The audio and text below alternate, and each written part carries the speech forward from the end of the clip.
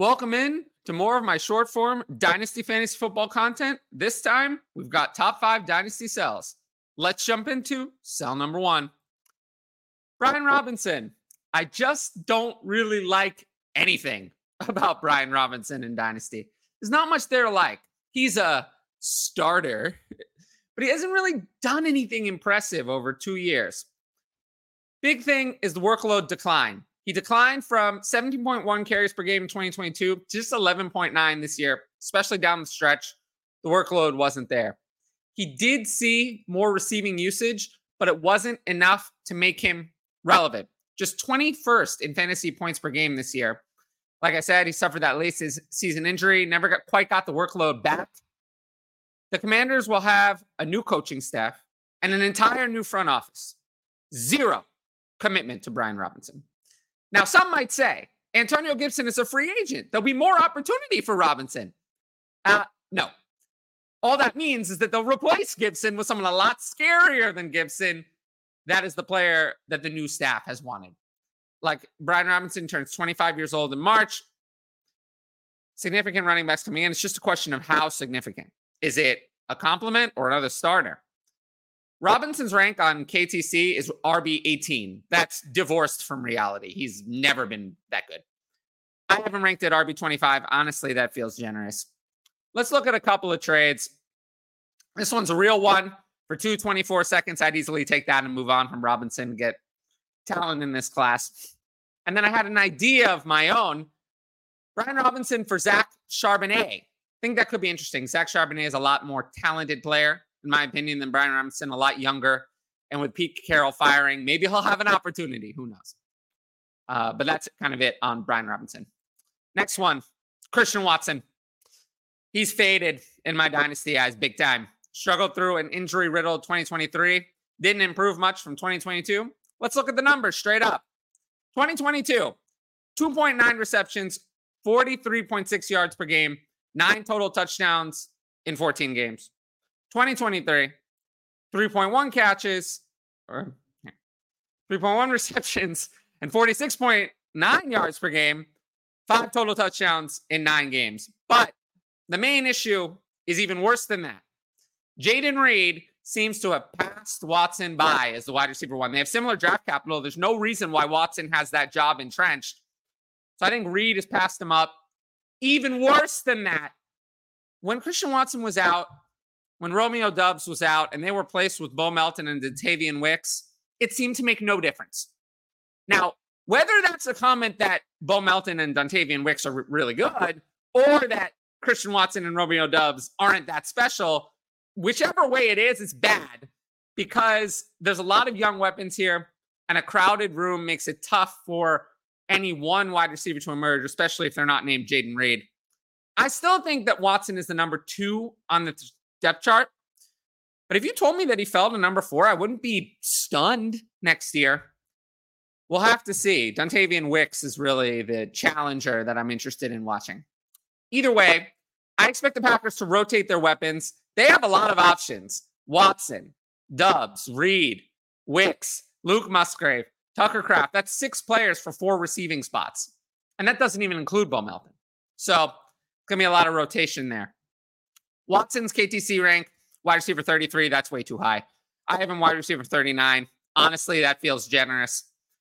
A couple of trades that I thought of to move on from Christian Watson. Maybe send him for Hollywood Brown. He's kind of out of sight, out of mind. But I do think he's shown a lot more in his career than Christian Watson. Dontavian Wicks plus a 24 mid-second. I kind of like that one. Move on to a younger player, someone who hasn't been injured as much, and also get that extra pick in there. And in Superflex leagues, I'd be willing to just send him off straight for a 24 early second, if that's the lowest and the best you can do. Next sell. I feel like I'm picking on him, but Justin Fields. I feel like he's still sell. He fell to 18.4 fantasy points per game in 2023, 13th among quarterbacks. It's fine, but it's not league winning. Not like 2022, where it was 20.5 fantasy points per game, 5th among quarterbacks. The thing with Fields is that the Bears are almost certainly going to move on from Fields to Caleb Williams. A new team is not going to commit to multiple years of Justin Fields. If he doesn't do it in 2024, he's going to be out in 2025. So Fields' value is very, very high. KTC quarterback 15, 35th overall for someone who isn't winning you leagues and doesn't have long-term job security. The value is just too high. I have him quarterback 16, quite a few spots lower overall in Superflex. I did see one trade, Fields for Kyler Murray. I don't think that's realistic. So what I would suggest is to look at something like this. Fields plus Bryce Young for Bryce Young plus 112. Or kind of look at pivoting from Fields. Could you pivot to Jared Goff, either plus or just straight up? I would do that. Jared Goff to me is a franchise quarterback. Jordan Love, probably not after last week. Or this kind of deal. Bryce Young might be the easiest one to get. You have a lot of potential options to pivot off of Justin Fields, still get a quarterback, and just kind of move on before the bottom falls out. Next one, Isaiah Likely. Likely might be the biggest sell in all of Dynasty. Of all, I combed KTC to look for these sells. Keep trade cut, if you don't know what that is. And Likely's price is just doesn't reflect any sort of reality that we actually live in. Let's look at some stats for Likely, and you'll see what I mean. In 2022, as a rookie, he had 36 catches for 373 yards, 3 touchdowns, 2.3 receptions, 23.3 yards per game. Those are fine numbers for a rookie backup tight end. That's actually pretty good. The problem is what 2023 looked like. Before Andrews got hurt and was out for the year, Likely played in 11 games. He had 9 catches for 89 yards. Not in one game. Total. No touchdowns. He had less than a reception per game, 8.1 yards per game. Essentially, he was not a part of the Ravens offense at all when Andrews was in. Literally not at all. But after Andrews got hurt, he did come on. He did replace Andrews well. 21 catches, 322 yards, 5 touchdowns, and 3.5 catches, 53.7 yards a game. It's pretty good pace. Not like league winning, but that's fine. That's low-end tight end 1 numbers. It's great that he performed without Andrews. But it's important to note, the Ravens' new coaching staff under offensive coordinator Todd Monken is not going anywhere. And they thought that he was irrelevant before that. Mark Andrews is not going anywhere. So when people see this starting to happen again, where Likely is nothing, his value is going to plummet. Right now, he's KTC ranked tight end 14. I think that's crazy. I have him at tight end 23.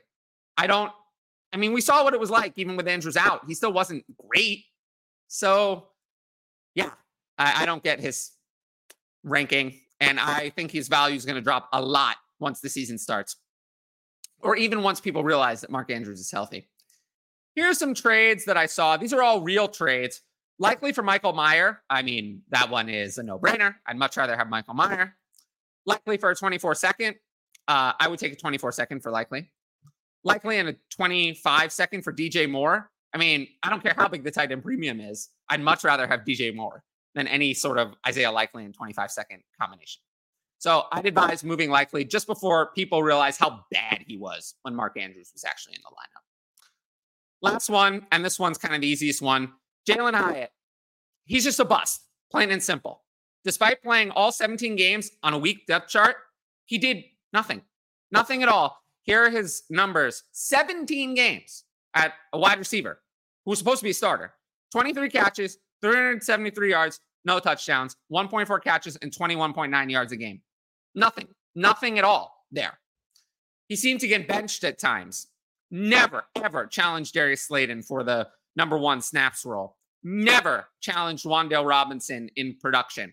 In week 18, Hyatt played a 13% snap share. He barely outproduced Isaiah Hodgins over the year, who's a total afterthought. Hyatt's 3rd-round draft capital carries no guarantees for future years. 3rd-rounders, he could be the wide receiver 4. Look at what happened to Jalen Tolbert. He was totally benched, out of sight. It happens. I don't expect the Giants to move on from Darius Slayton. He played well this year. They'd only saved $6.2 million by cutting him. I think he's worthy of that spot. They're going to retain Wan'Dale Robinson, of course, because he's a young player. And I think they have that 6th overall pick. I've seen a lot of mocks having them get Malik Neighbors. Even if they're not interested in that, I think they're going to sign maybe even another receiver in free agency. I don't know what they're going to do, but I don't think that this is going to be the receiver core next year. So Hyatt, I think, is going to find himself out in the cold. KTC has him at wide receiver 59. I have him at wide receiver 68. That feels very generous. I would take any third for Hyatt. But I think this is an opportunity. I've done this trade with wide receiver busts a lot. You can often package Hyatt plus maybe a mid to late 24 third for a 25 second. It's a good way to kind of clear out roster spots and get a second when you wouldn't be able to otherwise for assets that don't have nearly the same upside as a future second. So that's just a suggestion for Hyatt and also in general for trading. Now, if you like the video so far, make sure to like, leave a comment, and subscribe to the channel. And also hit that notifications bell so you can be notified about all of my future Dynasty Fantasy Football content. Now, of course, Patreon is the best way to support me and the content. And you can sign up at patreon.com/fantasyadvice. The link is in the top right corner. It's in the comments below the show. And it's in the show description. Only patrons get to ask advanced questions for the show. I have 3 for this show. And I love answering questions. I love helping the patrons. It's one of my biggest passions in this space. So with that said, let's get into question number 1. Favorite incoming rookie wide receiver not named Marvin Harrison Jr., Rome Odunze, or Malik Neighbors. For me, Keon Coleman, Troy Franklin, those are the ones I have my eye on. Of course, I haven't done my rookie rankings yet. I tend to do those after the class is finalized, after the declare deadline. That's in about a week. So on the Patreon, you will see the rookie rankings very early. They'll be done by the end of January. But they're only going to be for patrons. So I'm not publishing the rankings on Twitter. So if you want to see the rankings, you can sign up for the rankings spreadsheet on Patreon, and they will be there as soon as they're ready. And I appreciate you for this question. Speaking of interesting things, what do you think happens with the Buffalo wide receiver core this offseason? Will Diggs be there next year? Shakir worth the stash, etc. So we know that Dalton Kincaid is locked in as the tight end 1. Dawson Knox has negative dead cap. He's going to be there as their tight end 2. Khalil Shakir is under contract. I think he's going to be their slot guy.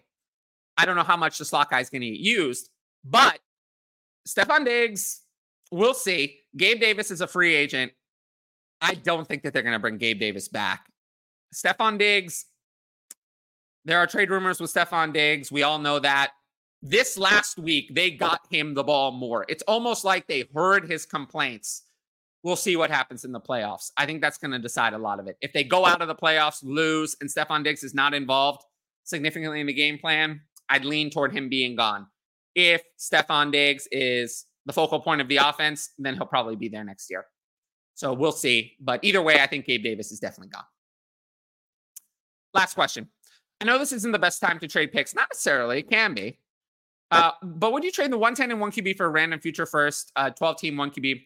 So this year is a year where I would say the current class, I don't hear people saying, oh, the 2025 class is much better. I don't hear any of that. The 2024 class the current class is better in people's eyes than next year. So you'll probably be able to do this on the clock. You'll be able to trade the 110 for a future first. So in general, that's around the line for me. But this year, I don't think you have to rush. So my answer is maybe, and I think you can wait. I want to appreciate all the patrons for asking those questions. I want to appreciate everyone who watched the video and liked it and left a comment. If you have Dynasty questions, leave them in the comments. I'll try to respond to as many of them as I can. Additionally, make sure to check out the Patreon where you'll get full responses to all of your questions. But until next time, I want to thank everyone for watching, everyone in the comment section, and everyone who follows me on all my platforms. And I will see you all later. Peace out.